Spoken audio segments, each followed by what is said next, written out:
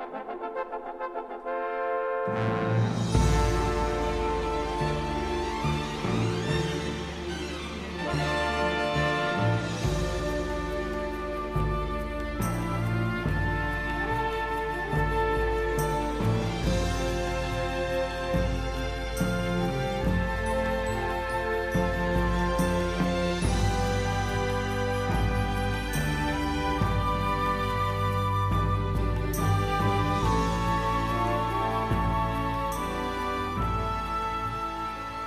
basically just have to enjoy the games for the story and don't try to take anything seriously. But if you're trying to take the Yakuza game seriously, I think you're starting in the wrong place anyways. You can take the main story beats seriously because they're usually pretty good.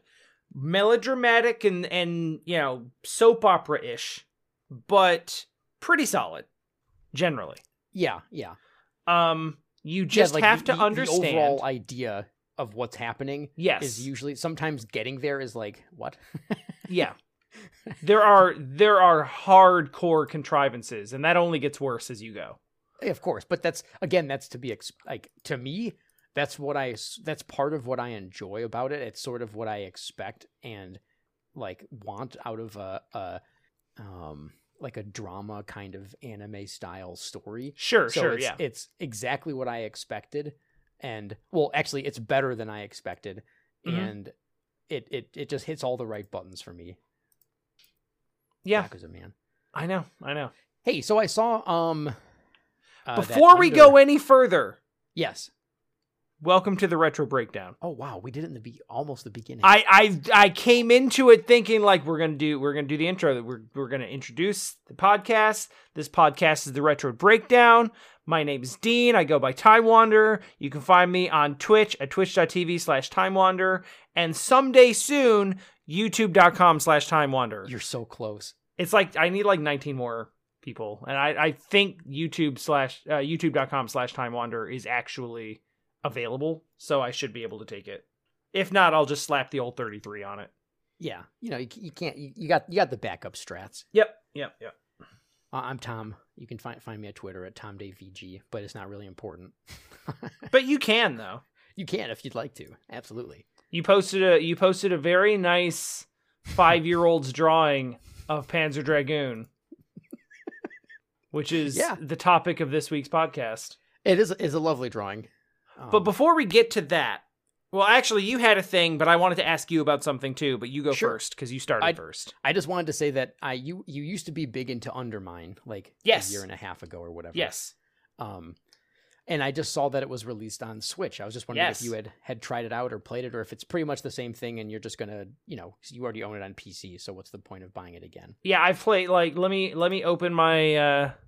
Let me open my Steam window and just tell you how much Undermine I have played. It's going to be a lot to me, but it's not going to sound like a lot to you. Yeah, well, to someone that can spend, literally 10,000 hours playing, like, Dota 2 or something. I mean, you just said that you played Animal Crossing, like, last year alone for, like, 700. Yeah, so I'm going to tell you that I've played Undermine for 253 hours. Holy crap, that's actually a really long time. That's a lot for me. That's a lot. No, okay. So Animal Crossing is a really unique experience in this one because I'm playing it with Leticia, and you can do a lot of like cool stuff with creating your island and stuff. I've never played an Animal Crossing game anywhere near this much. Like, so this is an extreme outlier for normal length of time. To put that into so for your example, I thought I had played Stardew Valley a lot, and I played it for about 250 hours. So, really? So you is that all? Really? Yeah, and I did like everything in that game. Yeah. Well, at the time that you played it, what everything in that game consists of is different all the time because they keep adding to it. The new patch that I haven't really had a chance to play on much added a lot of like an enormous amount of stuff. I think there's like a whole secret island you can go to and stuff now. But yeah, so no, 200 that's a massive amount of time for you to play, and that was before the major updates. I mean, a lot of that, much like with Hades, was while it was in early access. That's what I mean. You The Hades thing is hilarious because if you were still on the Hades train, you probably would have gotten a lot of people popping in and be like, "Oh, cool, Hades." I know. But you were playing it before it was cool. It's like playing Fortnite when it was a zombie game. The majority of my time on Hades I spent while it was an Epic exclusive, which was a point at which the game basically didn't exist.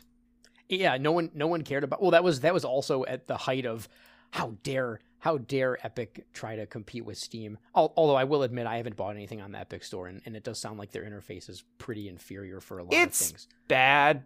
And I kind of like, I tried to give Epic a pass because Steam badly needs competition. Yeah. But not like that. Not like that. Exactly. I didn't use it because it just didn't interest me. But it was at the height of that point. So even if someone wanted to play it, there would have been people that were like, I don't care. I'm not even doing this until it's on Steam. Right. Yeah. But yeah, Hades. Undermine Hades. So do you think you'll... I won't pick it up for Switch because you've already played it to death. Literally, the Switch is sitting next to my PC right now. Okay, so it'd be stupid for you to... Yeah. Like, it's not a game I'm going to... a waste of money. It is not a game I'm going to play on the go. I am going to play it in the same place under the same circumstances on Switch as on any other platform. So, like, I own it, so it's fine. Yeah, like what kind of a crazy person would purchase a video game like Final Fantasy VII on multiple systems that are all connected to the same TV? Not that I've done that. I don't have a PS3 and a PS4 and a Switch all with Final Fantasy VII on it. Absolutely not. I would not do that. I'm gonna just keep letting you dig that hole. Oh, Jesus. Yeah. But yeah, like I also haven't played since November. Yeah. I haven't really played, like, I was really big into roguelites for a while. I was playing, I played. You were in Noita, right? Huh? Noita, no, I don't know how to say it. Noita, yeah. Noita, yeah. So like I was playing Noita, I was playing Undermine, Hades, Dreamscaper. Heck, that was the theme of your thing. Oh yeah, the Extra Life. Yeah. Yeah. Yeah, because I was playing them a bunch. Yeah. Curse of the Dead Gods, One Step from Eden, like Enter the Gungeon. Like, there was a bunch of them. I like those games a lot, but I did burn out on them pretty hard. Yeah. And I've now sort of spun myself into like RPGs and longer term games. Now you're like, I want to play. If this game doesn't last 50 hours, I don't want to be bothered. You accidentally started La Mulana. I thought La Mulana was a 10-hour game. I really did. I had no idea. That stream. So I had never played La Mulana, but I knew that it was a really long game if you're trying to play it without cheating a bunch. And usually that's kind of your thing, is you don't want to spoil the experience because that's kind of the fun. Mm-hmm. And when you were like, I don't want to say I'm going to finish the game tonight or anything, I started to laugh. I was like, oh, I can't wait for someone to point out that misstep. Yep. Yeah, that's a mistake. But I'm okay with it. Well, I'm okay with it. You had talked about how you wanted to take a break from a long game because you were going to start like a Dragon Quest or like one of those RPGs or whatever. That was the plan. So you're going to start a nice short La Mulana experience, which will probably only last around 80 hours, maybe 100. I have seen people like... So that game has a very, very niche but very passionate community. Yeah. And a bunch of them showed up and were like, hell yeah. I haven't seen a blind play of La Mulana in a while. I'm excited. Listen to me. Like, everyone's like, listen, cheat. Yeah, I know everybody says to look it up. Like, just don't do it. This game is miserable if you go full blind. Allow yourself to look things up if you're getting stuck. Frustrated or it's stuck. Okay. How do you think you're gonna? Okay, what is? How is your hubris responding to this? Because I know you love a challenge, like especially in a game that you feel like you could do. So yeah. So here's the thing. when it's a physical challenge, when it is a like there's a big difference between I know what to okay. There's a big difference between I know what to do but can't execute and I don't know what to do and I'm running around. Sure, where you feel like you're just walking through the same corridor over Right. and over again. Because that's boring to me and that's boring to people who are watching. I think it's actually boring to everybody. It's just that the excitement of solving the thing makes it worthwhile. So it's actually not that, because the actual act of walking around is that part where you're sort of like, because you really want that feeling of like, oh, I figured it out. Yeah. Yeah. Like that's like one of the most exciting things. Especially, well, we've talked about this a couple of times. It's for me, that's only exciting when the thing you're figuring out was figure outable without something stupid. If the solution was something that 99% of people wouldn't figure out on purpose, and then the couple do it by accident, that's like one of those solutions where you're like, yeah, whatever. People have been. I think that the general consensus is that everything that you need to figure these things out is in the game, and it does make sense. But there is so much of everything. Because it's just like it has like a lot of real kind of lore, right? Like a lot of real puzzles and like using a lot of clues and context ideas to help solve things, but sometimes they're sort of inconspicuous, or you just don't know, or there's just so much that it's overwhelming. Is that it also seems like there is a there's a sort of design functionality. There's a word I'm looking for and I'm not coming up with it. Yep, I get it. That's fine. Design philosophy. Okay.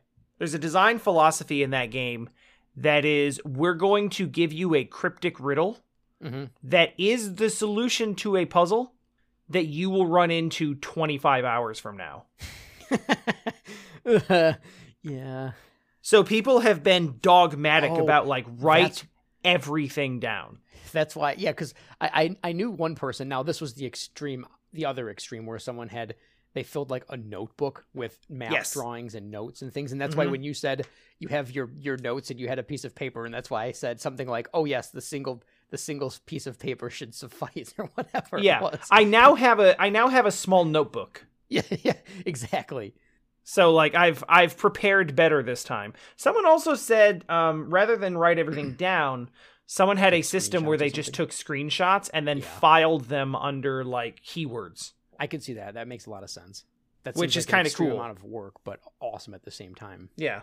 Well, I mean, is it more work than writing down every single tablet you read word for word the entire game? Oh, no, that's true. Because they're actually, that's true. You are writing down like whole tablets of information. It's not just like, face, rock, 2 words or whatever. It's right. sentences of stuff.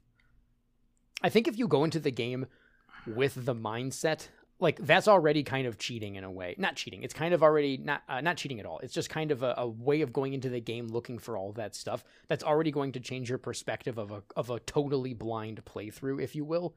Like, so that's already sort of a leg up, on if you were doing it completely blind. Yeah. Where you might just, because if you were just playing the game normally, you'd probably expect that puzzle to be used right away, and if it wasn't, it was just some sort of flavor text that you're like, oh, that's cool. I don't know, right? Because that's fine. Because that's typical game design. Is like you get the information as you need it, or maybe like a couple rooms later at the most, right? Like 15 minutes, not like an hour. Yeah, but like I'm already like I've run into tablets and stuff in the first part of the game that are referencing areas that I still haven't seen.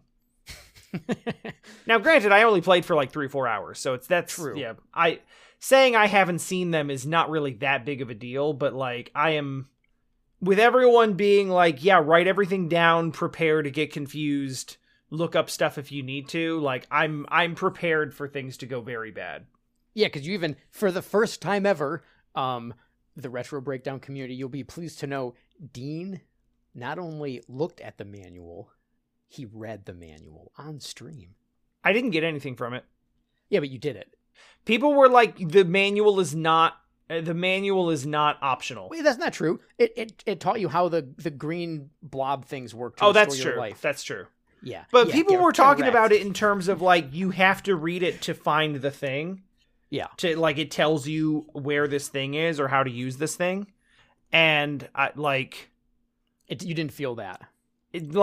People were talking about a grail. And the grail is, like, a fast travel item. It unlocks fast travel between save points. Yeah, that looked like there was, like, you were in a room and you said, oh, I think this is where that's going to be. I have a memory of that. Yeah, and basically it's through, like, a hidden wall or something. Sure. Okay. But I basically solved the puzzle accidentally and was like, oh, here's the grail. Oh. And then, like, for the rest of the stream, I had people in chat talking about, like, oh, I soft locked myself in the mid game because I could never find where the grail was. And I was like, what? Like, this was really hard for people to find? Because I literally found it accidentally. That's weird. Yeah, that's maybe it's just a testament to your exploration skills. I guess. Metroidvanias, or you just got maybe you're one of the lucky few, the chosen. We'll see. I've only streamed it once. I'm gonna play it a bunch. I'm gonna play it a bunch more next week. So okay, good. I'm actually really looking forward to that because it always bums me out. Now, obviously, this is no reason not to stream something since it's the majority of the reason why people stream. But it always bums me out when you're playing a game that I want to play because I won't watch you play it then. So then I don't get to be a part of the stream as much. So it's really cool when you're playing a game that I want to see that I'll never play, and this is one of them. Yeah, no, I get that. Like, I have skipped out of a lot of streams and YouTube series of like, oh man, I'm really interested in that game, but I'm gonna play it. Right, yeah, because I'll watch the first couple of episodes and decide that I like it enough where it's like, I need to play this. Because the majority of your streams have been Yakuza, and I've mostly just been lurking in all of them the last, 2 years, because I was like, I'm going to play this one day. I don't want things to be spoiled. And I ended up watching some things because you get so wrapped in, you get wrapped up and you're like, oh, this is awesome. And in fact, that part where Majima has Haruka and Kiwami. Yeah.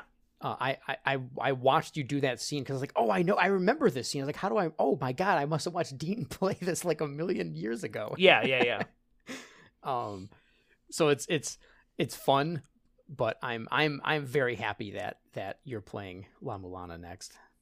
I'm very happy that you're playing Yakuza. So, oh my God, I've owned 3 and 4 for so long now that I have too, specifically 3 and 4. They have been on the shelf for years. Just because they were they were $7 GameStop bargain buys. Yeah, I have one of my really good friends. I think he's the reason that I own 3 and 4, and he played 3 and 4. I think he skipped 5, played 6, and then recently played 7. And he went back and is playing 0 now. But he was kind of the reason why I'm pretty sure he was why I bought 3 and 4 when they were on sale one Black Friday. Because he's like, dude, they're so good. You got to play them. And I remember reading about them in magazines and stuff. And I was like, yeah, you know what? I'm going to do this. But I've been literally held back because of trophies, which is so stupid. I mean, I get it.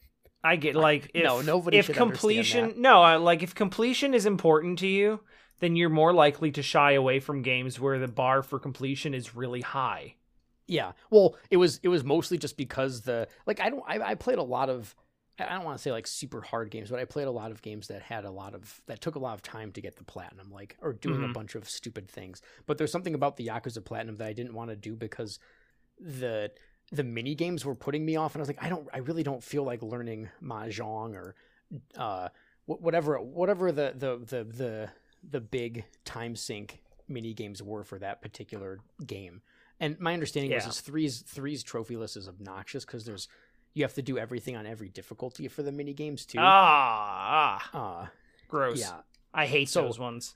Just let me do it on the highest difficulty and clear them all at once. Exactly. Yep. But yeah, I'm happy that's all done because Leticia and I have been having so much fun. She's played so much. Of the Cabaret Club. It's that's my favorite minigame in maybe the whole series. It's so good. And the music's fun. Oh, I love it. The story is actually there's a whole so you always know what the big minigame is in a Yakuza game because there's cutscenes. Yeah. There's cutscenes and there's actual stories and characters, and there's a whole sub-story locked behind you doing that minigame a bunch. And those are the ones that they actually put effort into. Yeah, and it's actually how you unlock both. Well, for Kiryu, it's the real estate one, but it's how you unlock like their special moves. Wait, let's not. Yes. We can't talk too much about Yakuza because we're literally going to have a Yakuza day. Okay, it's just so hard because it's on my mind. So let me switch gears then. Yeah. Nintendo Direct. Yeah. Real quick, what do you like? Okay. I really like Triangle Strategy was the hidden sort of gem for me. I watched you play it for a bit, and then I watched some of their YouTube video that you put up because I fell asleep. I was like, I'm going to bed, and you played for another hour because that demo took me 6 hours to get through. It was ridiculous. 6 hours long for a demo. So that's awesome. Now you can cut like an hour or two off of that because streaming. Because I took a couple of bathroom breaks. Like, well, and you like to sometimes, because of streaming, you an event happens and then you talk about it, or I'll waste time. I'll leave it on a pause screen for a bit. Have a conversation about things. So it's not like it's probably 4 or 5 hours of gameplay. Yeah. Well, but you could go through it again and make different choices, see if anything changes. Yeah. One playthrough is like 4 to 6 hours long. And then you can go through and like there's a different route you can take. There's a different decision you can make. And this is something I'm interested in how Project Triangle Strategy is going to end up, because they are advertising branching strategy based on like your choices matter, right? I wonder how much that really I hope it's more meaningful than Mass Effect, because God, Mass Effect appeared to matter until it didn't. Oh my God. Yeah, well, that's all of their game. Every BioWare game is like, this is so important. Well, but you want to change that at the very last second? We'll let you make one more choice. You can totally change sides. Also, the story is virtually the same thing. What you do. Yeah. Man, I don't get Mass Effect. Well, I mean, I get Mass Effect. I don't know what the allure of Mass Effect is. I don't know. I know I'm going to make a lot of people angry by saying that, especially since they're making a really huge giant remaster right now. I liked Mass Effect a lot, and Mass Effect was probably the last big world. Yeah. Like the last big fantasy or sci-fi world that I actually found myself invested in. I can see that, sure. Enough to like actually look things up in codexes and find out more about stuff and read things. Because like they do a very good job of characterizing like that world, the different races, the different people, conflicts between different groups. Like if it all feels very alive. But yeah, I can see that. I think so for me my disconnect with Mass Effect was partially when it came out. I was at that point where I was sort of being like oppositional in a lot of ways, where if something was the big cool, I'd be like, no, that's stupid for these reasons. So that kind of got stuck in my memory, and it's hard for me to erase that feeling. But I was really upset at beyond that, I was genuinely annoyed at how dumb the choice system felt at the end of the day. Like, yeah. And that kind of soured the experience, because I actually went back and got all the achievements on, like, when I was doing achievements instead of trophies and stuff. And I had a lot more fun when I was playing it again later on, when I didn't have all that, I don't know, like mid-20s angst or something. Yeah, sure. I have no idea why I was such a punk, but I really was. And so it's not that I guess it's not that I don't get Mass Effect. It's that I don't get I have a hard time thinking of it as some classic game that I want to play again in some super fancy remaster, which is more of what I meant by I don't get it. I'm not going to play it again. Yeah. I don't know. But like, I have good memories of it. That makes sense. I can see that. I think, well, isn't that's such a huge, that can be such a powerful drive for a game to be a success in your head is your memories of what it was like to play it too. True. What, I mean, what like in that time. we've gone over that a number of times just on this podcast. That's a big part of what this podcast even is, right? Mm-hmm. It's just like, hey, nostalgia. I have really good memories of that. Let's see if they hold up. Yeah. That's kind of our whole MO. Yeah. But so let's get Tom away from making fun of Mass Effect or saying anything negative about it, and more about you wondering how well, we started talking about Mass Effect because like are the branching path choices going to be more impactful? Yes, yeah. In this game than they are in Mass Effect. So the one that the demo provides you is there's a big attacking opposing kingdom who breaks their peace treaty and overthrows your kingdom and kills your father and the father and the king and the crown prince of this kingdom that you're associated with, and you have to take the second prince and bail out, and basically they're like on your doorstep and they're like, listen, you're in this sort of like allied kingdom and their army's on your doorstep and they're like, our army's way bigger than yours. You cannot defeat us. Mm-hmm. Just turn over the prince and you'll be okay. And we'll leave you alone. And you have to make the decision. Do I go with the prince or do I push back? And then I imagine then there's going to be choices, because I kind of saw part of this, but I decided to kind of mute the stream when you were getting at that point, because it seemed like a cool decision point. I didn't want your thoughts to end up influencing me, because that's what would happen. Just even if it's just completely subconsciously. Sure. It seemed really cool, because then it's like, how do these choices affect future events? Does your choice end up even mattering here? But then you piss off the other people, and then how does that happen? Like, the idea is So the idea is basically like the prince himself is like, let me go. Right. I'll just go. Good guy prince. Because he's basically like, this is my realm, and this is the peaceful solution. Mm-hmm. Where like the people here don't need to see war come to their doorstep. It's going to make their lives miserable. Like, it'd be really hard to let them go then at that point. Yeah, like my duty is to protect the people of this realm, and the best way I can do that is just by going with them so that they don't come through and like burn down all the villages. Yeah, that seems reasonable, sure. It does. On the other hand, it's like, no. Right. Well, if it was like a Final Fantasy game, it'd be like, no, we'll take down everybody. And that's the decision. But the really interesting thing is that you don't just make the decision. Really? Okay, I missed this part. What is it? There's a vote. Oh, I saw that. That was okay. No, I did see that aspect where you're like in a big like a dining hall or something like that, right? And you're talking to all the other nobles of the land or whatever. Yeah, and every character in your party has a particular set of convictions and a particular way that they lean on each issue.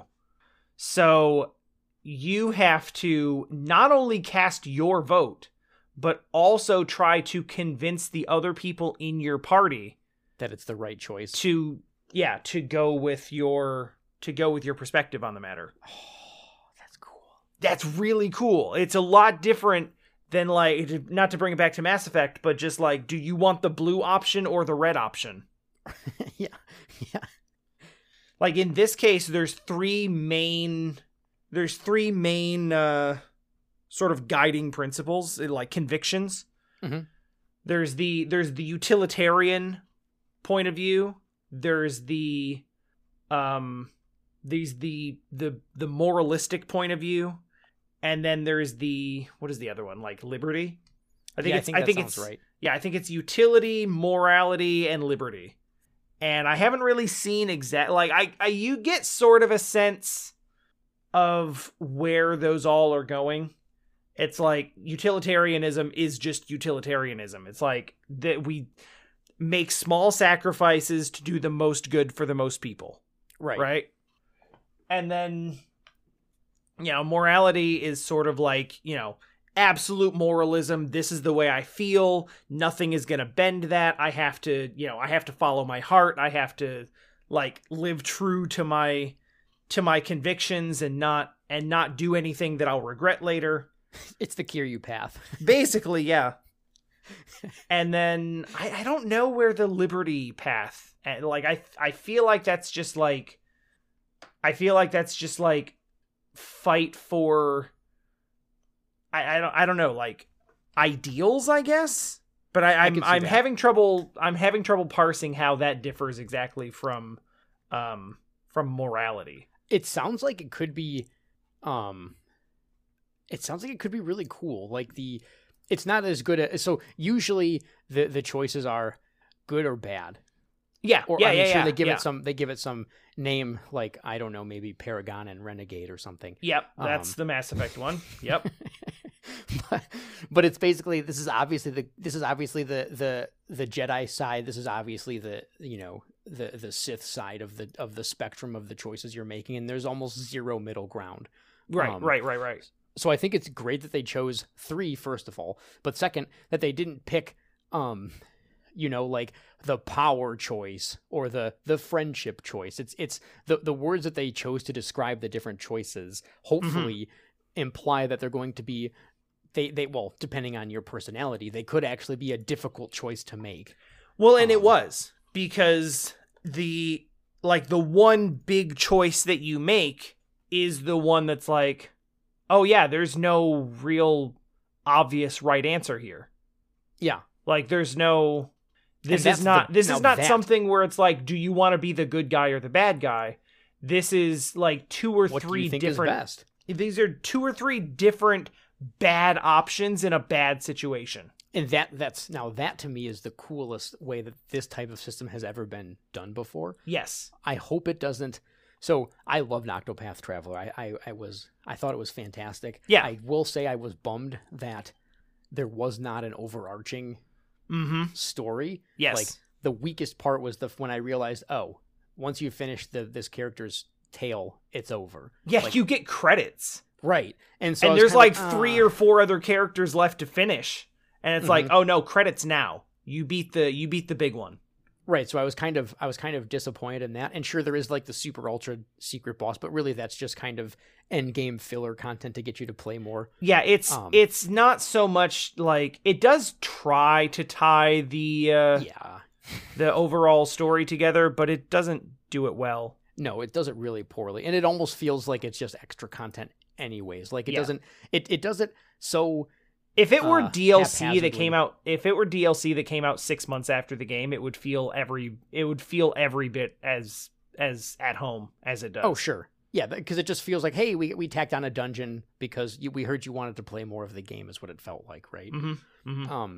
So I'm hoping that this game rides so they did the Octopath Traveler thing well. There's 8 stories and that's it. So I hope that, and that was the gimmick of the game and it worked well. So I really hope that this time the gimmick of the game is the choices, and that's really what they drive home regardless. Like I would be okay even if somehow some story paths just aren't as good as another story path if your choices mean something and matter. Like I'd be totally fine with if you get through a playthrough and you're like, oh my god, I just spent 40 hours playing the bad ending.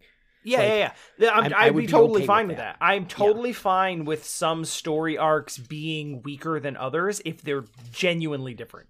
Yeah, please don't give me a game where I spend a long time picking this path and then at the end you're like, well, we don't want you to experience the bad ending, so here's the opportunity to fix it. Like make me stuck in my choices. I would guess it's probably going to do the Shin Megami Tensei thing. Okay. Not the Persona thing, the Shin Megami Tensei thing. Shin Megami Tensei's morality system is between law and chaos. Yeah. And then there's a neutral. Where that's the neutral ending is usually the good ending.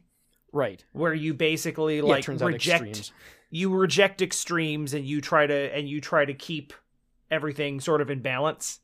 Which involves it's the harder ending because it usually ends up with you having to fight both factions. Sure. To some extent.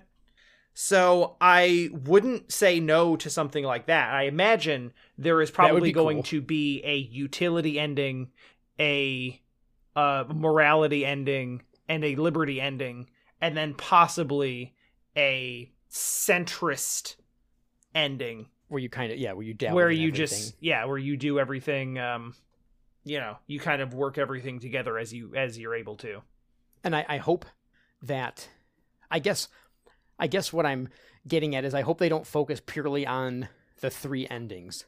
Like, I really hope that the path along the way is quite different as well. Yeah, I do too. Because we were talking about, like, is the story going to branch out like tree roots? Right. Where it just branches out and then they branch out again and then some of the branches sort of intertwine with each other, but ultimately there's lots of different small paths? Or are we looking at the chain of beads? Yeah. Where there's divergence and then convergence and then divergence and then convergence. And your choices matter for like an hour. Mm-hmm. And then you're back on the same path you started on. Right. And from the demo, I can't tell. Well, no, yeah. And maybe that's asking too much. I don't know, because then you're asking for I mean, like it's 100 big. different stories. Like, it's not going to be even let's just say it's not that. Let's just say it's not. Let's say not every single choice is that impactful, but let's just say that there's like 10 different paths you could take to get to the 3 endings, and then I would be happy. Or like 12 or something like that. I think whatever it is. I think one of the big things that is going to I think one of the big things it's probably going to affect, and the demo is already sort of foreshadowing this, is characters. Sure, like the characters that will come and like go. Like the characters that join you, and the characters that ally with you. How cool would it be is if you have someone in your party that has a strong conviction, and then you make the wrong choice, and then he joins the other side in the next fight or something. Oh, he just leaves? Yeah, he just leaves and is like, screw you, I'm fighting against you now. Like that would be so awesome. I would be super okay with that. That would be super cool. Because then where they're I can't follow you anymore. I joined you because I thought you were a certain way, and you've changed, and I can't agree with these decisions you're making. Because usually when they have that type of a system in a game, that person just walks away from you, or like you can't have them in your party anymore. They don't actively fight you. So it'd be so cool if they decided they made it so they actively went against you at that point. I don't know. I would love that. Yeah, no, that would be super cool. And like not like instantly, not like they're like an instant defector, but like 3 missions later, you see them on the other side. Yeah, and it's just like a super sad moment. Because they don't actually hate you. It's just like, this is where our convictions have led us. Right. That would be cool. Yeah. No, I would love to see stuff like that. And it's certainly set up for that. It's just a matter of how they execute on it. Mm-hmm. And I don't know. I can't tell. I'm hopeful, but diverging storylines, it can be done well, but it can also not. The good news is they've had a long time to work on the game. And they still have a long time. I mean, they do still have a long time. It's not due out until next year. And they didn't say when next year. And they didn't. Right? Yeah, they didn't say in a year. They said 2022. So it could be a year and a half. Yeah, or even yeah. Plus, you could have a lot of time there. That's so. I'm hopeful. And like I said, the Octopath Traveler is one of the most enjoyable. Sort of just traditional JRPGs I've played in a really long time that didn't even have a story holding it together. It really didn't. It was 8 vignettes. Individual stories that were as connected to one another as Kiryu's actions are to his story. Yeah. Like in some cases in Octopath, there's like, did you have the one thing in the snow town that I can't remember the name of? I don't remember names of any towns, actually. It's like Frostgrace or something like that. Yeah, of course it is. the names of the towns and it's snow. They were very on the nose. Yeah. Port Town. It was it's the one where you go to the brothel. Yes. And you fight the guy running the brothel to save the people there. Yeah. And the whole thing is like, come alone.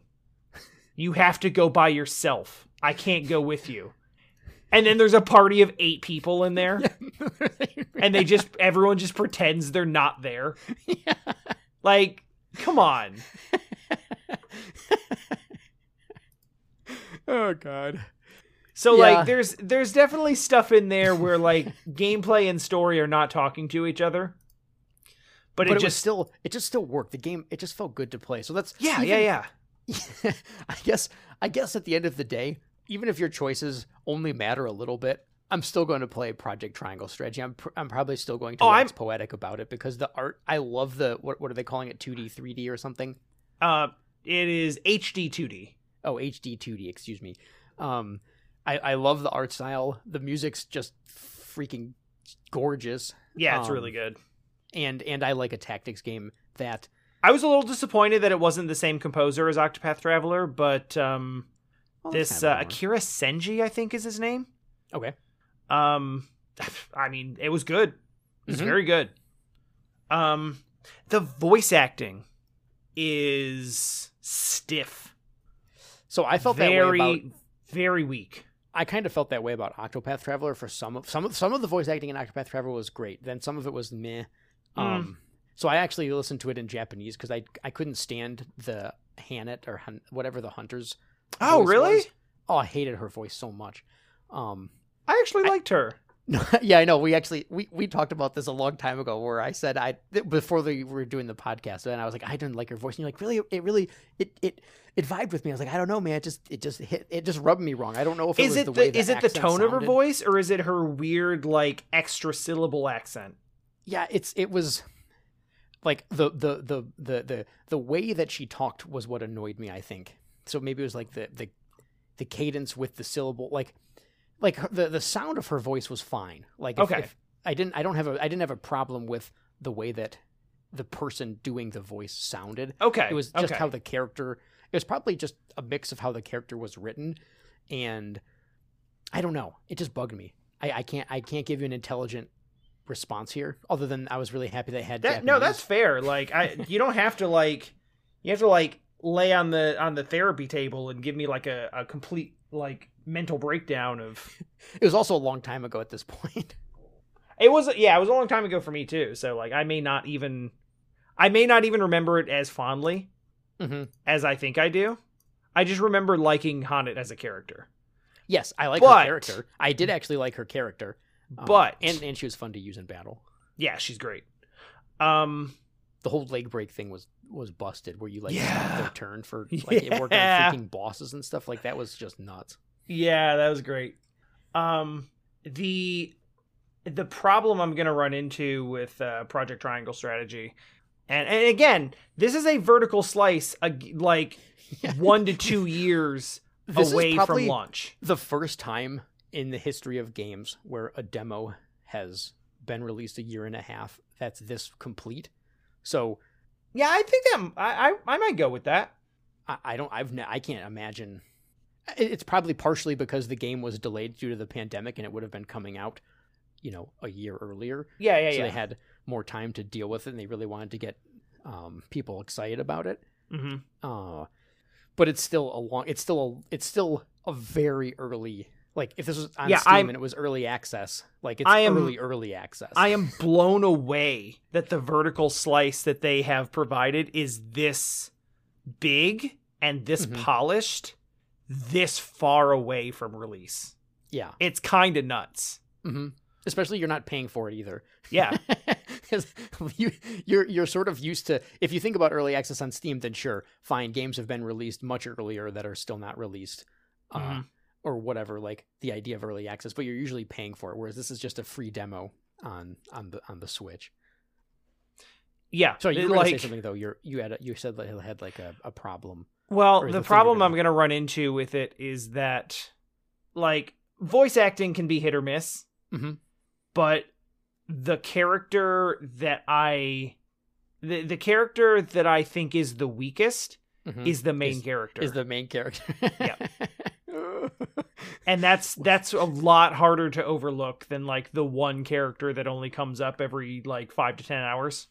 If you switch the language to a language you don't fully understand, it makes it way easier. That's true. And I might if it comes down to that, I might do it. But again, the voice acting is as early as anything else. Yeah. So exactly. they have time to Yeah, for all we know, the maybe voice do a acting second was, take on those lines. I was gonna say, because for all we know, the voice acting was like a, "Hey, get this done now." Mm-hmm. Based on my understanding of how like demo production works, it probably was exactly like that. Right. So we're talking about people that may have just been in their home or like Mhm. a home studio With no real direction. Exactly. And Just they like, hey, read these lines. Yeah, and they did like 3 takes, and they just took the best one. Exactly. Yeah. Yep. But like, there's gonna be time to do this, so. And if there's not, if they have another language track, it really makes it makes that point a much easier pill to swallow. Yep, for sure. Because you're like, hey, I don't know what they're saying anyways. It sounds cool. Did as long as it. Oh yeah, wait. So what were we talking about? Oh, the direct. Yeah, I was gonna say, like, I asked you about the direct specifically to talk about Project Triangle Strategy because I know that's the thing we're both most excited about. Yeah. There was some other stuff in there, not anything I really want to wax poetic about for a long time, but did anything else really stand out to you? So there's actually a handful of games that I'm curious about. I'm interested about the Famicom Detective Club. Yeah, right? It's a remake of an old NES, Famicom game. And I guess it came out on like GBA and Wii? Yeah, it was like a re-release on the Wii U. But never in English. The Wii Virtual Console. And never in the US. Yeah. So that's kind of cool. I like the art. You know, it's very Phoenix Wright-y. Mm-hmm. So that's cool. What else? Legend of Mana re-release. Sure.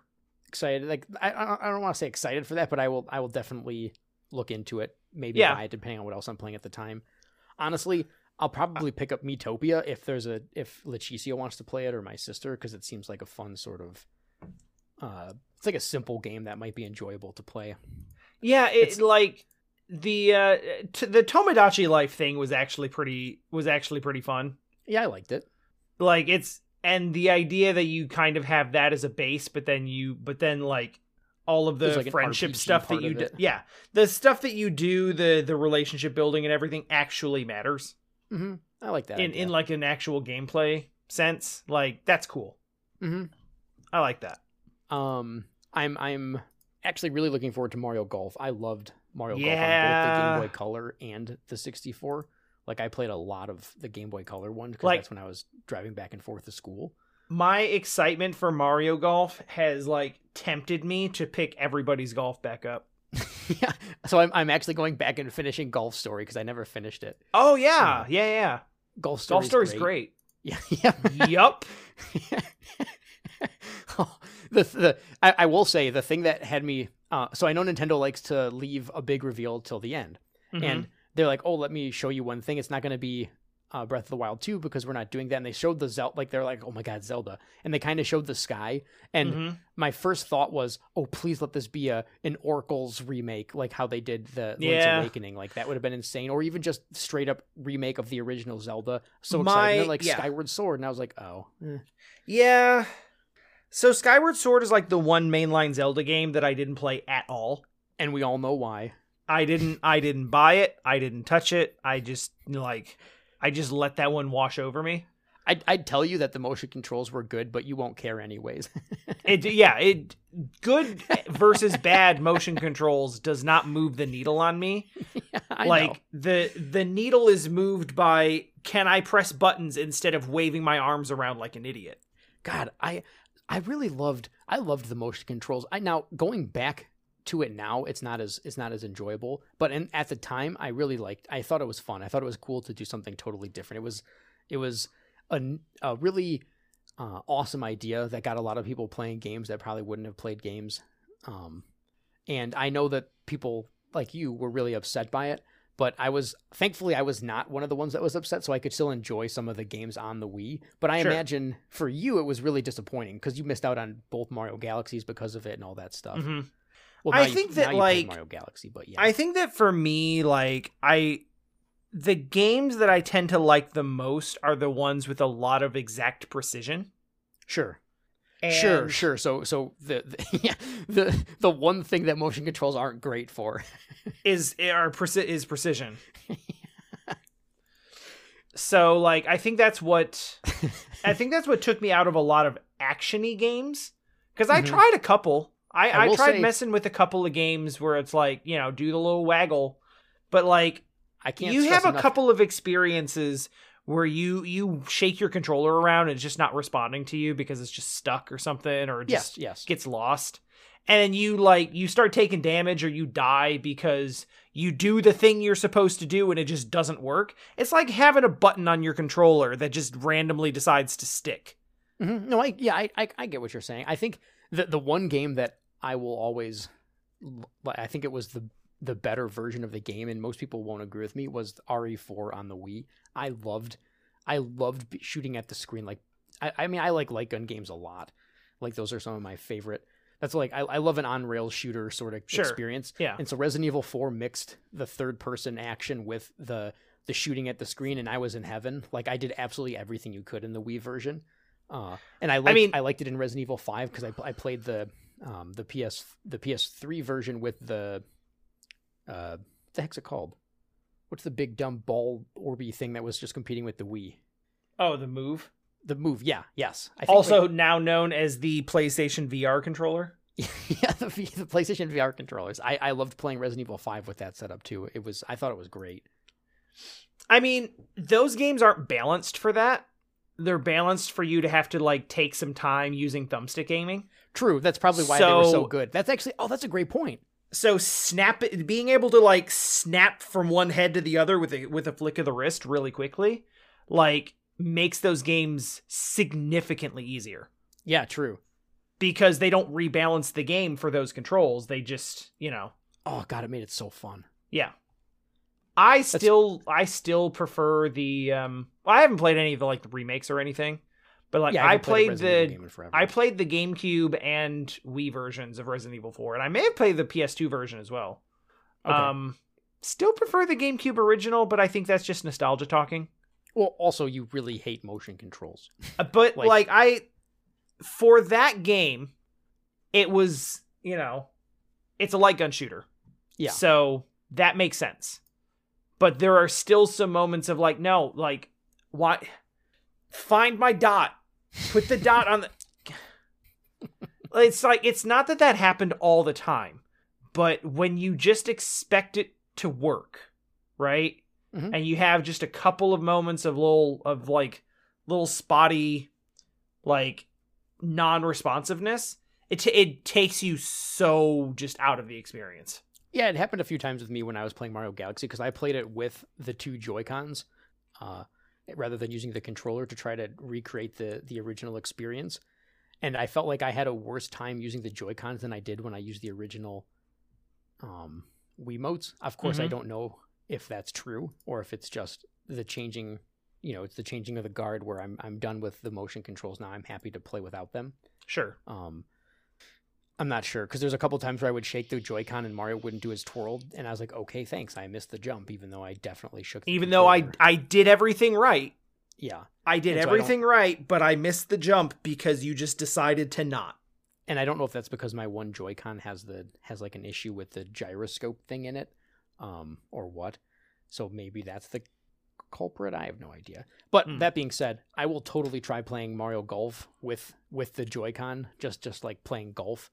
Just to give it a try. It will not be the way I like playing the game mostly. Sure. But I could see it being fun, especially in a group setting. If you're doing a little party thing or something like that, I think it could be fun. It basically becomes Wii Sports at that point. Yeah. I was actually looking forward to the Capcom Arcade collection, but I'm not monetization. Paying $40. It's so expensive. It's way too expensive for a bunch of arcade games. $20 for a bunch of arcade games from the 80s and 90s at that. I mean, they're literally they're grouped by the year that they came out. That's how you can buy the DLC packs, or DLC. That's how you buy the games. Are any of them Street Fighter? Yeah, I think 3 of them are. okay, well, that's fine. Yeah, but I was gonna say it would be just like Capcom. 3 times for it would Street be Fighter. But I was gonna say when you think of Capcom and arcade, oh sure, Street Fighter is the first thing that comes to mind, and probably the second, third, and fourth. Honestly, when I was looking at those games, I was like, oh, I didn't even know that was an arcade game first. Yeah, a lot of them. I didn't actually know there was a Ghosts and Goblins arcade game. Me neither. By the way, I tried getting that to work. It says I've installed it, but when I load the game up, it doesn't think it's there. So I don't know what's going on with that because there's like a free little bonus until the 25th. Of February. Please insert money. And it's not letting me. Like I was like, I can't even pay for it because it says I've bought it. So I have no idea. Do you care about Splatoon 3? I was more excited when I thought it was Splatoon Fallout. I was so excited. I don't know why. I saw the inkling and it was the whole character creator thing and I was like, "Oh man, this looks interesting. They're going to take Splatoon and put it in like a whole like world that you're exploring." Yeah, like a dystopian yeah. Splatoon Fallout is exactly what I thought it was. And so I was getting really excited, like, oh man, I actually like the design of Splatoon. Like, I like the world building of Splatoon. I don't really care that much to play the game, to be honest. So I was like, this is cool if they're going to turn Splatoon into some crazy like RPG open world adventure kind of thing. And that's where I thought they were going with that trailer. And then they're like, hey, Splatoon 3. I was like, what? Why go through the rigmarole of that opening? I don't get it. They make it look so much different. Yeah. Than 1 and 2. Mm-hmm. And then they just slap 3 on it. So it looks like some sort of weird spin-off game, but then it's just like, no, 3. Yeah, I don't know. But I mean, I guess like there might still be that in it. Apparently the campaigns from 1 and 2 are like really, really good, actually. Yeah, I played half of the 1 and 2 and I enjoyed it. I had fun with it. I don't know why I stopped. I don't remember. It wasn't because it's not because I didn't like the game or something. It was something came up or like another game came out, which is usually the cause. Yeah, that's usually what happens. And I just never went back to it. I think it's weird that they're releasing Splatoon 3 when they're not releasing Mario Kart 9, I will say. Like, I don't understand that one, but I guess it's just because Mario Kart 8 is still selling. Like, it's probably their highest selling game next to Animal Crossing or something. Like, why fix what isn't broken, or why go through the trouble of creating something new if they can still milk this one? Because I would have been real happy about a new Mario Kart. Yeah, I want to buy Mario Kart 8, but I keep thinking they're going to, because I played it on the Wii U a bunch, but I'd love to play a new Mario Kart, but I don't want to buy this one. Like I thought there might be another one on this generation of console, but I guess that would be a first. It's easy to forget that the Mario Kart that we have right now is not actually from this generation. Right, that's what I'm thinking. Like, that's why I thought there would be one there would be like a new one that is for the Switch specifically. They are pretty consistent with one Mario Kart per generation. Yeah. So maybe they're just looking at it like Mario Kart 8 is shared because no one bought it on the Wii U. I think that's what they're doing with anything that was on the Wii U. Like, I don't know if we'll get another Donkey Kong. Yeah. We probably won't get. Probably won't, because Retro Studios is responsible for Donkey Kong Country Returns and Tropical Freeze, and they are now tasked with Metroid. Right, someday. exactly. So I don't think we'll get another Donkey Kong. I doubt we'll get like a Captain Toad. Maybe we'll get a Captain Toad sequel. Maybe not. I have no idea. Maybe Star Tropic. No. Yeah. No, Star Tropics got recognized as a spirit in Smash Brothers, and that's all Star Tropics is gonna get. Wait, did it really? Yeah, I think Mike Jones is in, or possibly Zoda. No way. Like as like a boss or like a statue or something. Yeah, like you know how the spirits work, right? No, I don't. I know nothing about the new Smash Brothers other than I like. Oh, really? The character reveals. Yeah. Yeah. Okay. So basically, like the quest mode, the story mode. Yeah. It's actually really cool. I actually liked it a lot. It's like World of Light. Smash Brothers. I'm not gonna lie. That's fine. Basically, $200 though. Basically, the way that works is you have your cast of characters. Yeah. But you fight through basically different scenario battles. And the idea is you are fighting a character's spirit from the Nintendo verse. That's cool. Oh, that's awesome. Like, that has inhabited this body. Yeah. And it affects their behavior. So, like, and it goes really wild. So it's like, okay, here's a Hammer Brother. The Hammer Brothers have have possessed all of these Simon Belmonts. Mm-hmm. And so now these Simon Belmonts will only use their B up attack, which is throwing an axe. Which is throwing an axe, yeah. Yeah. And they just jump around and throw axes, so it's like you're fighting 3 Hammer Brothers. God, I love that. Holy shit. It's that times like 500 encounters. Okay, so I've been on the fence about buying Smash for a while, and I swear to God, if Nintendo just bundled, if they released the last character and then they bundle all of them together with the game for not $150 or whatever, I would totally, I would take the plunge. But I can't do it now. It just feels so wrong to spend that much money on a game, and I wouldn't be able to not purchase the character packs because like that's half the fun of playing these games is playing like a character that doesn't belong, so to speak. Right. I mean, like, you're a big FF7 fan. Get Cloud and Sephiroth in the same game. Dude, well, and come on. And it's a Nintendo game. It's Nintendo, yeah. Like, that reveal. So, actually, that was the reveal that made me start thinking, man, do I want to play Smash Brothers again? Like, I kind of want a fighting game. I'm not going to lie. Like, I wouldn't mind. Because Dota, if I want to play something competitive, Dota's like, all right, every game is 40 minutes, right? And then if you lose, you're sort of like crap. Whereas in Smash Brothers, a match is 5 minutes. So who cares? Just have fun. I don't know. I've really been thinking about it. If they, you know how a couple of years ago Nintendo released that thing where it was buy 2 games for $100, which isn't really a good deal, but it's like an amazing deal for Nintendo games that never go on sale. Yeah, true. I would very strongly consider buying a Smash, even just for like a $10 discount. Smash is fun, but I bought it on the day it came out, and I bought the first character pack, and I played like one of them. And I haven't touched it in like a year and a half. So I mean, like, yeah, I might just be getting drawn in by the pretty colors. I did play the entire World of Light campaign mode and enjoyed that a lot. I had a lot of fun with 60 that. 60 hours, I bet. It was about 50 or 60 hours, yeah. I mean, so you got your money's worth. It's grindy, and it gets a little samey, but it's fun to see, like, it's fun to see how they interpret. Yeah, it's fun. Yeah. The creativity, and there's a ton of unlocks there. It's fun to see how those things play out. Much like I enjoy a gear treadmill, I do love a nice checklist treadmill. Mm-hmm.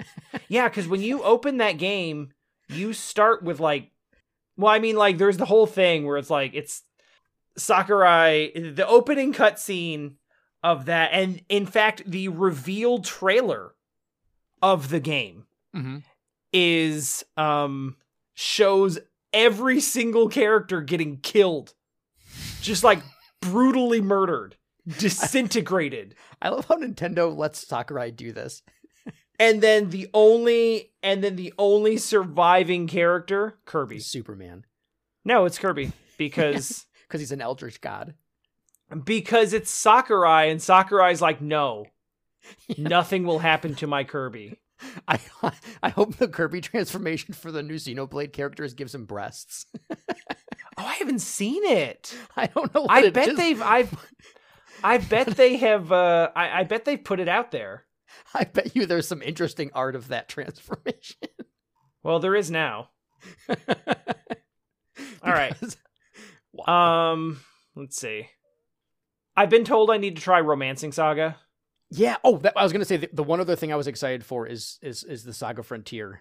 Oh yeah, is it the Saga Frontiers, or I always forget. Well, the one that's coming out, Romancing Saga is a pretty solid series as well, I think, but I think they're sort of more generic. But the one that's coming out this summer is Saga Frontier. Saga Frontier.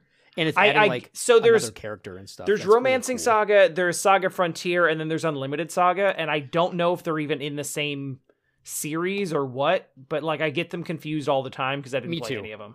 And I just stayed away from them my entire life because I remember reading some were just horrendous, and I was like, I don't care. I'm not figuring out what's what. I read that about Unlimited Saga, which apparently is true. According to the people in chat who were really, really, really excited about Saga Frontier, they were like, no, No, I don't confuse touch those two. Unlimited Saga. That game is hot trash. Yeah. And I'm angry at that game for being associated in any way with Saga Frontier. No, I'm actually looking. I don't know. There's something. I'm curious about this game. I'm not sure I'm going to buy it. I mean, it might be a fun game for this podcast. But I'm not. I don't know. I'm just going to wait and see. I'm likely going to buy it, but I might not buy it right when it comes out. Only because it will eventually drop down in price to some degree because it's not a Nintendo first party game. True, and I can wait. I haven't played the game since 1998, so I can wait 6 months or whatever it takes to get $5-10 off. So I don't have a huge need to play it, and I'm going to play Pokemon Snap when that comes out, and I think it gets released like a week before Pokemon Snap. And it's highly unlikely I'll play forgetting that that's a thing. Yeah. Yeah. And Dude, I love every Pokemon time Snap. you bring it back up, I'm like, oh man, I forgot. Holy crap. I know. I don't know. They didn't even mention it in the direct. That's crazy. Yeah, did they mention Bravely? They did mention Bravely Default because I think they had a new trailer for it. Yeah, right? They did. But they did not mention good old Snap. They mentioned Monster Hunter, and the Monster Hunter comes out in like 2 weeks. So it's not Monster Hunter comes out next month, I think. The next month is in like 2 weeks. Oh, wow, really? I thought it was the end of next month. Holy crap. I mean, it might be. I'm just saying. I actually don't know. I'm saying 2 weeks from right now at the time of recording is March 7th. Oh, God. My birthday's in a week and a half. Hey, nice. You should pick the next game we play then. I mean, we basically already did, right? Oh, yeah. Actually, funny story, I've actually been playing Fire Emblem again. I picked it back up because you cryptically said you were basically done with it. But then I asked you if I'm done with it. I asked you if you dropped it, and you said you didn't, but then you said like I'll just wait and tell you on the podcast. So I'm still waiting for that. But yeah, I'm on mission 24 now. Okay. And that's so the last mission, right? I believe so. The game is suggesting that it is the last mission. So I'm going to finish that up, and maybe we can do that next week. That would be totally cool with me. I am ready to talk about that game. We've been playing it for like 2 months. Yeah, almost 3 months? now. Yeah, you're right because it was the beginning of December. It was the 6th, I think. Wow. So yeah, it'll be like 3 months went by the time this goes live, just about. Yeah. Or if we do that next week, whatever. Yeah. We can talk about that later. First, we need to talk about Panzer Dragoon. Yeah, let's do that. So anyway, Panzer Dragoon. So, Panzer Dragoon. I'd like Can't to start, let you do that, Panzer Dragoon. I'd like to start and say that I think we should point out that this game was released 2 years before Star Fox 64. Mm-hmm. I think that's a very, very important time frame to lay out. I think it's also important to say I feel bad for anyone that owned a Sega Saturn in the United States. To the exclusion of a Nintendo 64 or a PlayStation. Well, that's what I mean. Yeah. So far, the two legendary games on the Saturn, Panzer Dragoon and Knights, have been, well, it's not fair to compare Panzer Dragoon to Knights I was entirely. about to say. Panzer Dragoon is a totally enjoyable. Yeah, it's mostly enjoyable experience. It's good. I'm fine with it. Yeah. I was frustrated with it because I wanted to finish it quickly, and I end up being unfair to games when you want to be done. Yes. When I want to be done with them. Yep. So I didn't have that feeling. I was not in a rush. I was chill. I didn't care how long it took, and I still sort of was like, yeah, I don't know. It sort of feels like my thought when I played this was, I had a similar thought when I booted up Knights and was playing it, was just that this feels like a tech demo. It doesn't feel like a full game to me. Like it's really missing something to it doesn't, I don't know. I don't know what it is, but it doesn't feel complete. It just feels so rough in a lot of areas. Well, you know what's also it's also a big Sega franchise from that around that era is Crazy Taxi. Sure. And I'm not saying that these are the same thing, but what I'm pointing out here is that I think that in the mid-90s, Sega and many, many, many other developers were still stuck in an arcade-centric mindset. Yeah, that's and a lot of their console that feels so true. A lot of their console games are just slightly big arcade games. Yeah. And Panzer Dragoon feels like if you played that game in an arcade, you would probably sink $20 into it. Happily. Yeah, I'd want to beat it. I would have put, yeah, maybe not 20, but I would have definitely put at least at a minimum, I guess depending on how much it costs per play. I was going to say how much per play. I'm saying like 50 cents per play. Yeah, that seems reasonable. I would have at least put I probably would have put enough money in to beat it, I guess, whatever that means. So maybe 20, depending. I don't know what that system would be like, but it would have. You're right. It's a game that if it was an arcade experience, you'd be happy with it. It would have felt pretty cool. They would have still had to spice some things up or change some things. Yeah, but the especially if it was an arcade experience or like before 95, and maybe it's just I can't transport myself back to that time and see what it would have felt like if I play this at a kiosk at Toys R Us. Maybe I would have been blown away by it. And it's my experience with games and my complete lack of nostalgia for the Sega Saturn graphic style that makes it hard for me to jump into it. Because I played the remake, which was pretty, like it looked good enough. Right. But I'm basing it off of watching you play, and even with the new graphics, it's still sort of hard for me to really get into it because it just, I don't know, it did not excite me to shoot the things on the screen. I don't know if it's because the way that the controls work is super awkward, like. So things are flying at your face, and you move your dragon around, but then your aiming reticle is also moving around, and then you can't aim and dodge. But which is okay, but it doesn't feel like you're really moving on the screen. Like it's really hard to tell how much you're moving to dodge out of stuff. Like okay, so where your hitbox is exactly is not always particularly clear. Versus where your hurt box is versus the hitbox of the things flying at you, and the depth of stuff is really awkward. Like I think more than others. Chapter 4 is where it really hit a wall for me. Where I was kind of like, oh, this is that stupid. The tunnel? Yes. Yeah, that one's because I died there my first time through. I was like, ugh. And so I was like, whatever, I'll get back to it. And I was like, maybe I'm just not understanding the game. And I had the exact same experience as you, where my next time through stages 1, 2, and 3 were practically flawless, 95 plus hit rating, didn't take that much damage, yada yada yada. And then I get to chapter 4 and I'm still having trouble shooting and killing things. I was like, screw this, I'm just gonna make giant circles on the screen and not shoot anything. And then I was okay. I got through the stage just fine. I was like, well, that's horrible. Like that's not a fun way to play this. Now I think that like most arcade games, the goal, especially like in shorter games like this is a score attack. Yeah. The whole point is to get a certain threshold of monsters killed. Like that's how you get more continues. I believe that's how you unlock the ability to type cheats in. I don't think the ability to do the cheats is available right away. I could be wrong because I got a thing saying you did well enough in your adventure. You've unlocked like cheat mode or whatever, and then it gave me a cheat to type in. Yeah, someone in my chat was like, put it like before you move on, put in this code, and it was unlocked the barrel roll, and the barrel roll was just like nausea inducing. I was like, this is terrible. Well, why have you done this? So the reason I was saying it felt like a tech demo isn't just the fact that shooting is a little bit awkward with the way that they did I don't know why they made it so.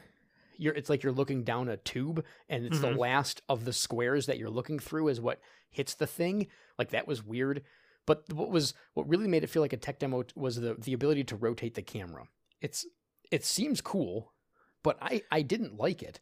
Like it just was confusing. Like I was like, okay, I'm pressing left and I do this really huge, hard rotation. So it's not like a smooth rotation where you can be at like a 45-degree angle, right? It's only 90-degree angles. So you sometimes zip past the thing that you wanted to shoot, and then it's in an awkward spot, and then you have to zip around again. You're like, I don't know why I'm even spinning.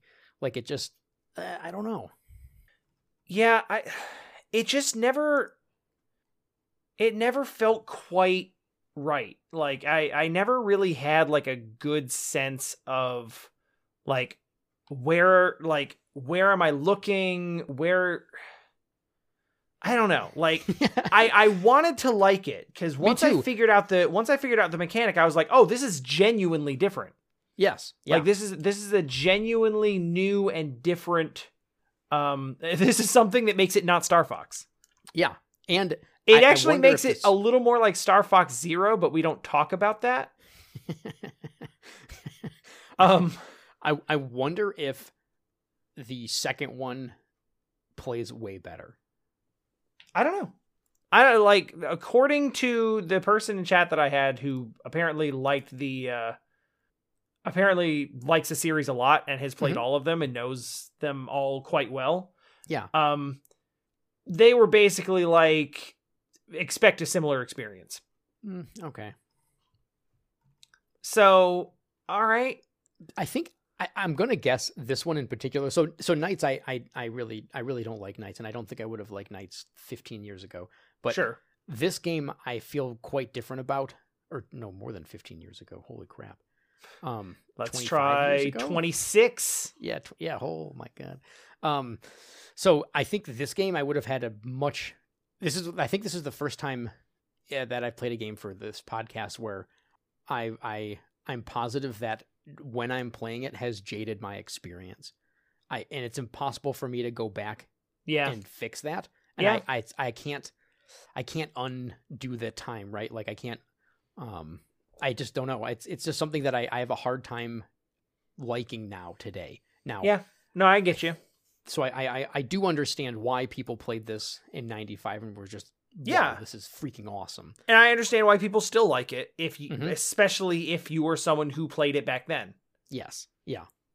And I mean, like, realistically, it's not like there's a ton of games like this. No. The scrolling, like, sort of first-person rail shooter, like, space shooter. Yeah, no, there's the Star Fox style has not been, like, mined to death. No, not at all. Like, I mean, if someone were honestly, there could be Star Fox, it would be popular because it's not a common game type, really. Like, it could be done more. I'm sure I'm sure there's versions of it out there. I'm sure there's indie games that have mined the idea and they're like, we're going to do our own take on Star Fox. And it's, it's a simple enough genre to do. It's just like a lot of Nintendo franchises, it has really not been done a lot.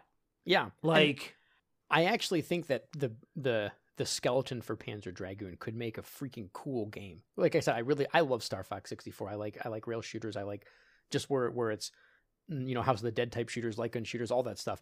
But if they took Panzer Dragoon's skeleton and really and actually added 25 years worth of game design to it, sure, I think it would be a fantastic experience. Like really, really awesome kind of, like that first not mind-blowing, but that first like, oh wow, this feels so cool and unique. But it's just, it's way too rough right now. Kind of makes it disappointing that they did give it the modern remake, the modern update.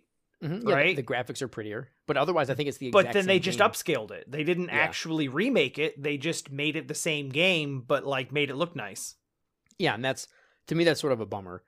Like it would have been awesome if they actually did because I think they call it a remake, not a remaster. And I thought a remake meant like it's different with the same stuff, and a remaster was more of just making it look pretty, or maybe that's just my own vernacular being wrong. I mean, that's the way I've always understood it, but that doesn't mean that everyone necessarily uses it the same. True. And I guess it's neither here nor there, because what they really mean is they're just putting on a pretty coat of paint, and I think they added a whole new like orchestrated audioscape. Considering we're looking at 1995 to 2020. Yeah. You do basically have to rebuild that game from the ground up for it to even run. Like, I'm sure they had to redraw all of the assets. It's not like you can just upscale the polygons. Well, and the zones are quite different too. Like, they look like it's the same zone, but there's way more stuff in the zones to, Yeah. make it to because otherwise the the environments would be painfully sparse. There was a lot of mist and fog to cover Yeah. for the Saturn's draw distance. Yes. So I imagine things are a bit more lush. Mm-hmm. So I guess I sort of had it in this one of the greatest games of all time. Not really, but that's what they would put on a list type of like going into it. And so I was kind of like, oh, it's not doing it for me in that regard. The hidden gem games have really not like you have really not had a good time when you go in with high expectations. It's true. Well, I guess it's just because it's sort of one of those. You've held on to this idea of what that game is, and everyone talks about how it's so amazing. Everyone freaked out when it was not everyone, but people were when I say everyone, I'm speaking purely through magazines because that's all I had to go off of, right? But it was people being excited when they made Orta for Xbox and like, sure, oh my god, Panzer Dragoon's just like one of the best games ever made. Like this is going to be so cool. And I don't know what happened with Orta. I didn't follow it at all because I didn't have an Xbox at the time. Apparently, it's fine. Yeah. And the Panzer Dragoon, to me, the most interesting thing about Panzer Dragoon is the some of the storyline that went into making it, where like the Sega had it and they're like, this is cool, but we need you to make an RPG now. Right. And they started making the Panzer Dragoon Saga, which for the Saturn, which came out in '98 because they wanted to compete with Final Fantasy. And that's one of those games where I cannot stress this enough. Yeah. Like that the Sega has Phantasy Star. Yeah, they had an established RPG franchise that could have. They had Shining Force too. Well, Shining Force is a tactical game. So like it's more of a Fire Emblem competitor than a Final Fantasy competitor. Fair.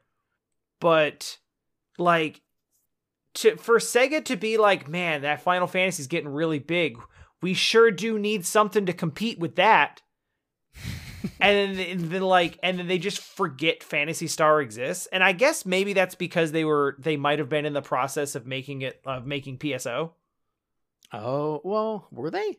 Not in 95.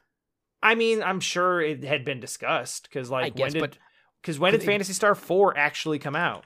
But they can't be talking. Phantasy Star Online was an online, like the idea of making an online. It was for the Dreamcast, right? Yeah, but that's still 5 years later. Like if you think about, I mean, MMOs take a while to make. Like I'm not saying that it was ready to go. Yeah. But if they had already made the decision that that's the direction they wanted to go with it. I just meant in 95. It's hard for me to picture anyone saying they're making an online game because it wasn't like a thing that was going on. Like EverQuest didn't even come out till 97, I don't think. Right. Or was that like 99? That's all I mean is, yeah, EverQuest was 99. So the idea of making an online internet game in 95, I don't think was, I don't know. Phantasy Star Online came out in 2000. Yeah, it came out in 2000. So like it may very well have been like I'm not saying that it was in development in 95. Yeah, I guess I see what you're saying. But I will say that there were no Phantasy Star games to come out between Phantasy Star 4 in 1993 and PSO in 2000. That's so weird that they didn't make just a Phantasy Star though for Saturn. Yeah, for anything after Genesis.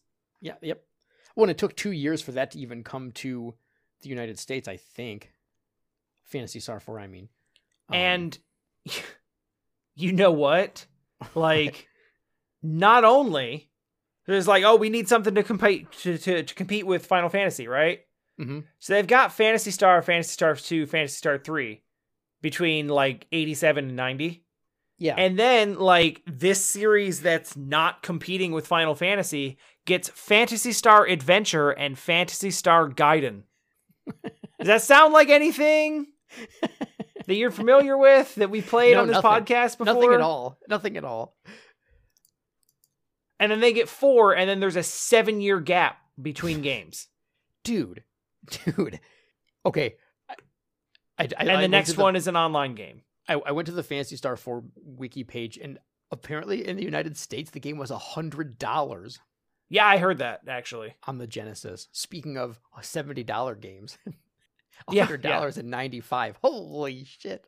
Yep. That's crazy. I heard Phantasy Star 4 was like absurdly expensive. What the hell? It also came out in the US in 1995. Right, yeah. Which I think probably like, I imagine what probably happened to Phantasy Star 4 is because I played actually a little bit of Phantasy Star 4. It's the only Phantasy Star I've actually played like any of. Oh wow. But I played a good bit of it on the on that Genesis collection. And it's pretty solid. It actually feels more like Dragon Quest than Final Fantasy. And maybe that's why.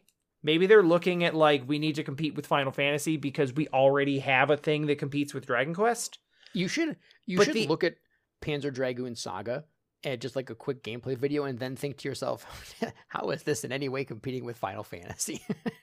I mean, I hear it's not bad. No. I don't mean because it's bad. I mean because you're trying to say that maybe this was more Dragon Quest than Final Fantasy, but Dragon Quest Saga is something, I don't know if I've ever seen anything like Dragon Quest Saga. It looks really interesting. I'd actually like to play it. It just is so rough around the edges because it's like a Saturn game. Because it's a Saturn game, and that just seems to be the trend. Yeah.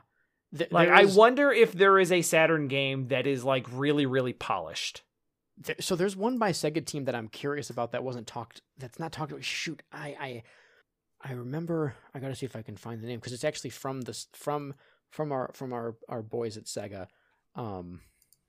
Where's a list of Saturn games? It was. I mean, Phantasy Star is technically from. Oh yeah, I'd like to play Sonic that Team someday too. No, but I want to. This is one that I had never heard of it before. God, I should have wrote down the name. I thought I would remember it. Burning Rangers. Oh yeah. Oh man. Yeah. I want to play that. Yes. I want you to just hear the theme of it. Oh, is it good? Oh shit. Like, I wonder if I've heard it then. I gotta know. It's so dumb. Burning the English version? I don't think so. Maybe? The English version has to be way worse. Like, all right, hold on. I apologize, podcast. No. You want this version. You want the OST. You want the Japanese version. I'm sending it to you. We're gonna do this live. I have the Deoxys Prime. Oh no, the Sega Pirate TV was my other option. I think that I don't know for sure, but I think it's the Daytona guy. That's what I was about to say. Oh my! Because he just did all of the singing for Sega in the 90s. Dude, do you have a game that needs vocals? Daytona. Yep. Let's go away. Okay, no. This might be, maybe this is our diamond in the Sega Saturn. Oh, I don't know if this game's any good. Oh, I don't care. I just know that I've heard that theme before, and I'm like, hell yeah, this theme. The response to the graphics was mixed, with some critics feeling they were among the best on the Saturn. And others thinking they were among the worst. Because how can you even tell the difference? Although it was noted for its poor collision detection and occasional glitching. I mean, whatever. It was one of the final 5 Sega Saturn games released in America. More like one of the only 5 Saturn games released in America. Sega Saturn and Virtual Boy rival each other's game library. They probably do. I feel like the Saturn was like reasonably. There was a decent number of games. It was reasonably successful. Yeah, there's way more than 25. Japan. It was okay in Japan. It was pretty much a bomb here. But just, it's just mismanaged to hell because like there's that and there's the 32X and there's the Sega CD. Sega had this weird problem where they were actually ahead of Nintendo in terms of the sales, like the market share somewhere in the middle of the SNES and the Genesis for like a few months. And then Sega just went nuts instead of continuing to just make games, like continue doing what they were good at. They're like, hey, let's make a bunch of hardware attachments to our console. And it feels very much like 1990s Sega was just trying to like react to everything in a panic. Yeah, even though there was no need to because they were already good. Like right, but they had no internal consistent vision. Yeah, yeah. of what they needed to do as a company. Mm-hmm. So it was just like see something and everyone throws the papers up in the air. It's like, oh God, we got to do something. And it was just like that over and over and over and over and over with everything. They were like, how about a CD attachment? Yeah, that sounds awesome. What are we going to do with it? Nothing. Awesome. Yeah, because it feels like the Sega CD was an overreaction to like, oh God, Nintendo's going to do a CD add-on.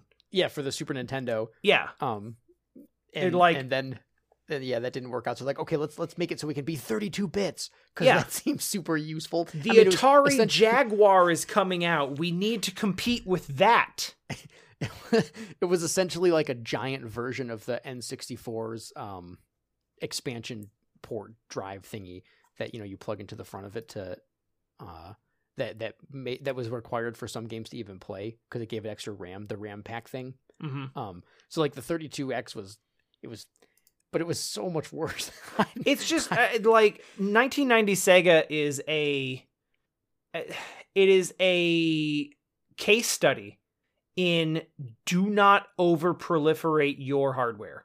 Yeah. Oh, and don't do things so sometimes it's cool to be at the cusp of technology, but other times you shouldn't because you're going to create a device that requires like 7 or like 8 AA batteries that will be eaten up in an hour of game time. Well, yeah. There's that.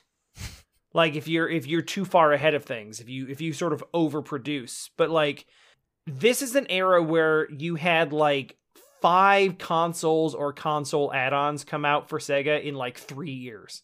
Yeah, no. And so people like me just got confused and didn't know what anything was. And then there was only like a budget at all. Yeah. You're not going to pick them all up because why would you bother? Right. When there's like how many games that even work with them, like 3. Yeah, well, Sega CD had a decent amount. I think there was a good Sonic game, right? They did Sonic CD. So Sonic CD, which we should both own actually on Steam right now because it came with the Genesis collection that we used for Rystar. Yeah, I've played Sonic CD. Sonic CD is a good Sonic game. It is. I have not played it, but like we could do that sometime. Yeah, sure. The Saturn didn't even have a Sonic game. Okay, that's kind of crazy, actually. Like I don't think there's any Sonic games. There's got to be like Sonic R. I don't know, dude. I'm pretty sure Sonic Team. Oh, maybe there's like like a Sonic spin-off game. Not like a proper Sonic game, but like they probably put 3D Blast or something on there too. That ended up that was on Genesis. Was Some it weird ass? Let's see. I'm as confused about the proliferation of Sonic games in that era as I am about the proliferation of hardware. Yeah, okay, Sonic 3D Blast was on the Genesis, because I had it on the Genesis, but it was also on Sega Saturn. So they ported it? Yeah, because it actually looks good, so it's not a Saturn game. Oh. Well, by comparison, Sonic Jam was a Saturn game, and I don't know what Sonic Jam even is. I've never heard of this. Is this like their answer to Mario 64? Sonic what is this? Jam. I've never heard of this. Is that... No, I'm thinking of Sonic Shuffle. Sonic Shuffle is the Mario Party game. That game's terrible. Sonic Jam, 2 months after the release of the legendary Nights into Dreams. Leave it alone. I didn't say... Oh, no, Sonic Jam is just a compilation which contains Sonic... It just contains contains Sonic games. Okay, it's Sonic Collection. It's Sonic Collection, but with a 3D overworld. Not to be confused with Sonic Dreams Collection. That's a different thing. Wait, I don't understand. Is the overworld... Can you do something on it? It's probably just a fancy menu, dude. Yeah, but there's like a time tack and rings. Easy okay, mode I don't know. Original mode? Like, what is this? Oh, Sonic Jam also includes a special 3D environment, Sonic World, whereby the players can move around freely as Sonic and interact with various objects. So it's an interactive museum. I don't know. But yeah, so they made this. It sounds like a fancy menu. Yeah, so it's basically a fancy menu that's so you can play the games that you wish were being made on the Saturn, but aren't. Yeah, so Panzer Dragoon, I I was overly harsh on it. I kind Actually, of I don't was think while I I was was. playing it, and I feel better about it now, but it's still just kind of there. To me, it's a game that I won't like. So they've announced that they're remaking Zwei. They're like doing a remastering of that as well, and I Makes won't sense. buy it. Like I'm good. Yeah, I kind of feel the same way. Really like I'm kind of glad I know what it is now. Mm-hmm. You know, this is definitely a now we know. Yes, that's how I feel about this. Because it's like I don't regret playing it. I'm not mad about it. It wasn't bad. It's not. I didn't turn it off. Like I like. That's true. You do that. If I hate the game, I'm not going to finish it. Right. So yeah. I think you played Knights for like 45 minutes. Yeah, I think 30 minutes. But because I really hated Knights. But so Panzer Dragoon is it's a fine game, and I had fun shooting the things. It's just when I'm thinking about it in terms of, I'd play Mario 64 like again right now, without a doubt. If Nintendo was like, hey, we're going to charge you $60 for Star Fox 64 on the Switch, I'd be like, all right, I'll buy it. I'm a sucker. Maybe not 60, but like 40 or something. Right. Because I loved that game, and I don't know if that's totally nostalgia because that was like one of my first 64 games that I owned because I didn't have Mario 64 actually. I played that later at like a friend's house. I had Mario Kart and Star Fox, and so I have tons of nostalgia for that. Whereas I think I would have nostalgia for Panzer Dragoon if I had played it at 95, but this is actually my first time ever playing it or seeing it played was now. I've never watched a playthrough. I've never seen anyone play it. I had no idea what the game looked like. I didn't even know you could spin in a circle until I turned it on and was playing it. Like all of that was new to me. I didn't know anything about that. So it's really cool. I love that idea. I think if they put a whole new, if they redesigned the game with that skeleton in place, I think it would be fantastic, and I'd love playing that. But if it's more of this, I'm good. So, when's the last time you actually sat down and played Star Fox 64? Wasn't it on the DS? Maybe. Did I play it on the DS? I think it was re-released on the 3DS or the DS. Because I've played it relatively recently, like within the last 5 years or so. Yeah. Is it rough? It doesn't hold up that well. That's what I'm wondering. That's exactly why I was using that as I think it might be the same thing. I think that we are coming into Panzer Dragoon with it being, a Star Fox 64 parallel. And again, credit where credit is due, Panzer Dragoon came first. It didn't come before Star Fox, but it came before Star Fox 64. Sure. Yeah, substantially before. The genre that Star Fox established was there. Mm-hmm. But it was not like they hadn't pulled it into 3D yet.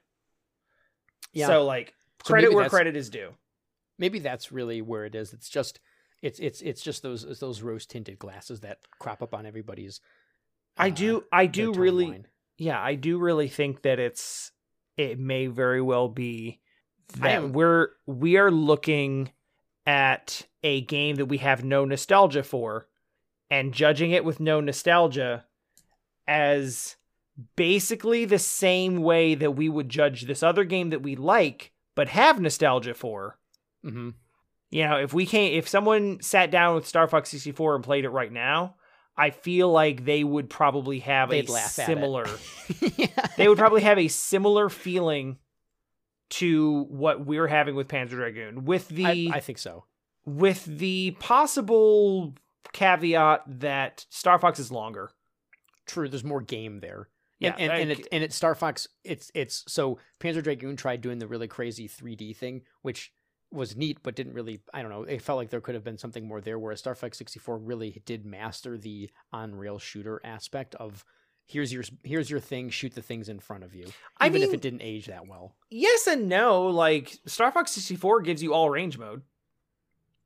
Oh yeah, like in the boss fights and stuff? Yeah, like so you do have maps where you just have full 360 movement. Man, those were cool too. Well, I mean, like as a kid, I don't know if they're good anymore. It's heavily... not bad. And Panzer Dragoon is not bad. No, it's not a bad game. There's just rough edges. And it just feels like there's not really that much there to to really draw you in.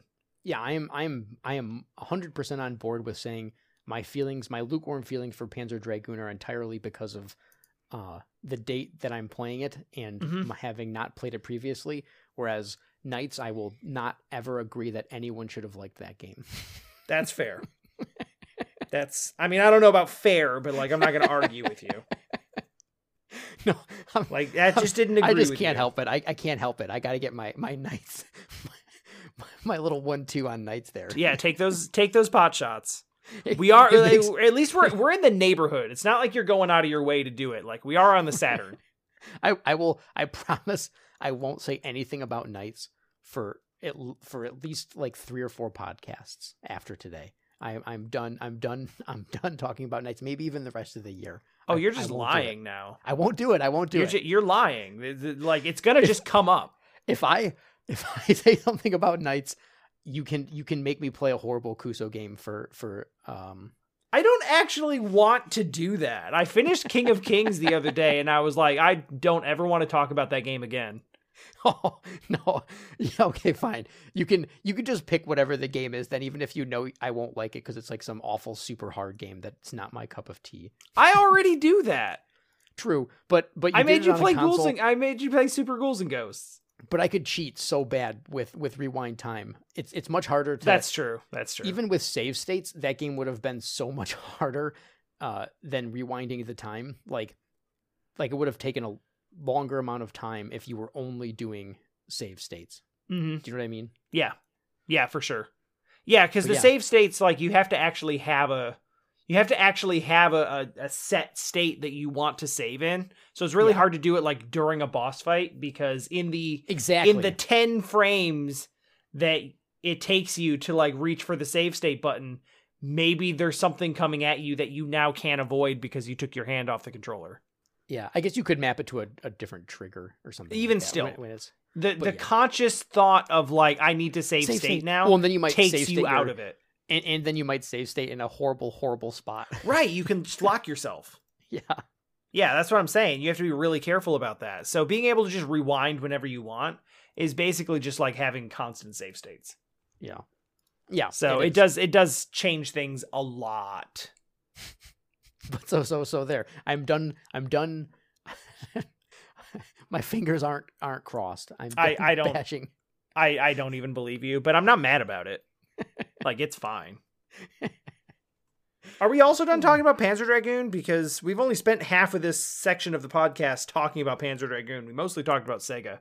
But I mean, like, this podcast is now longer than a playthrough of Panzer Dragoon, so... Longer than a playthrough with failing once in the middle. Yeah. No, I think I did beat it in like an hour and a half with a game over on Mission 4. Yeah. So... Yeah, that's why I said to you, if you can get through Mission 4, you'll be fine with the rest of the game. It was real close, man. Yeah, you were on like, your last I beat it life. on the last life. I know. I was like, oh, please, Jesus, don't let him die. Like, I was really considering my options. Luckily, it didn't come to that. No, I'm happy because you got to play the you got to lose Jesus in a river. Yeah, that was fun. I told you I don't want to talk about that one. No, I know. That's fine. Wisdom Tree can go burn. Wow. So somebody's hedging their bets. That doesn't look like.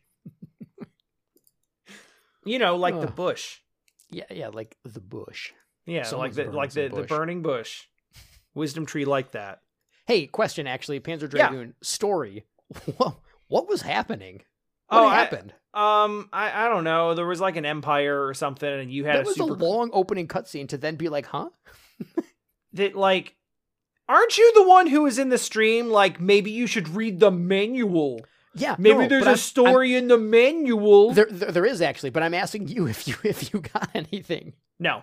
There's bad guys, and you have a dragon, and you take the dragon, and you beat up the bad guys. That's what I got out of the story. Yeah, there's like 2 pages for the story in the manual, but I don't care. I was just curious. There's enough story there for 3 sequels, one of which is an RPG. So like they're definitely trying to do something, and there was some world building, And like there were interesting enemy types and stuff like that, but like I didn't connect. The music with was it. pretty good. The music was good. I enjoyed that. I enjoyed the tunes. I Yeah. don't know what I was gonna. You'll have to figure out what music to play because there wasn't one song that is super stuck in my head. Yeah, But I remember enjoying the music. yeah. I'll figure it out. Luckily, well, no, I better not talk about that on the podcast. I have the music. Cool. For reasons. Yeah, because you bought a CD when you were in Japan. That's what happened. Yep. So what are we playing next week? I don't or is know it kind yet, of up in the air at the moment?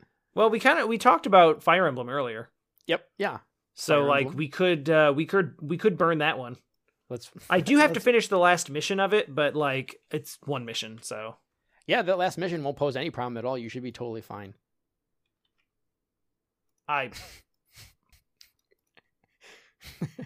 There's no way I have any ill feelings about that last mission in old RPGs at the moment.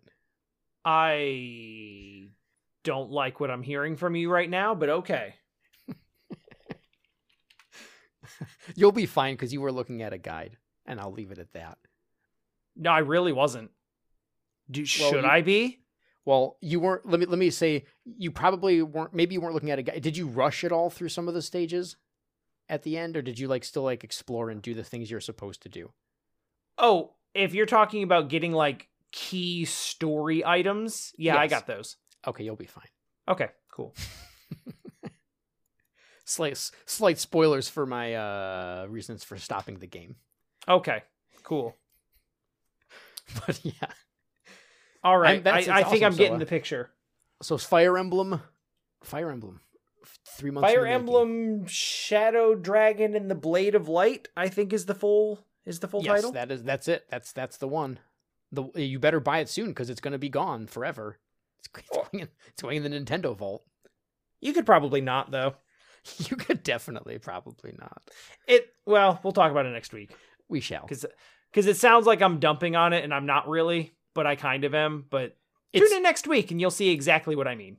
Fair.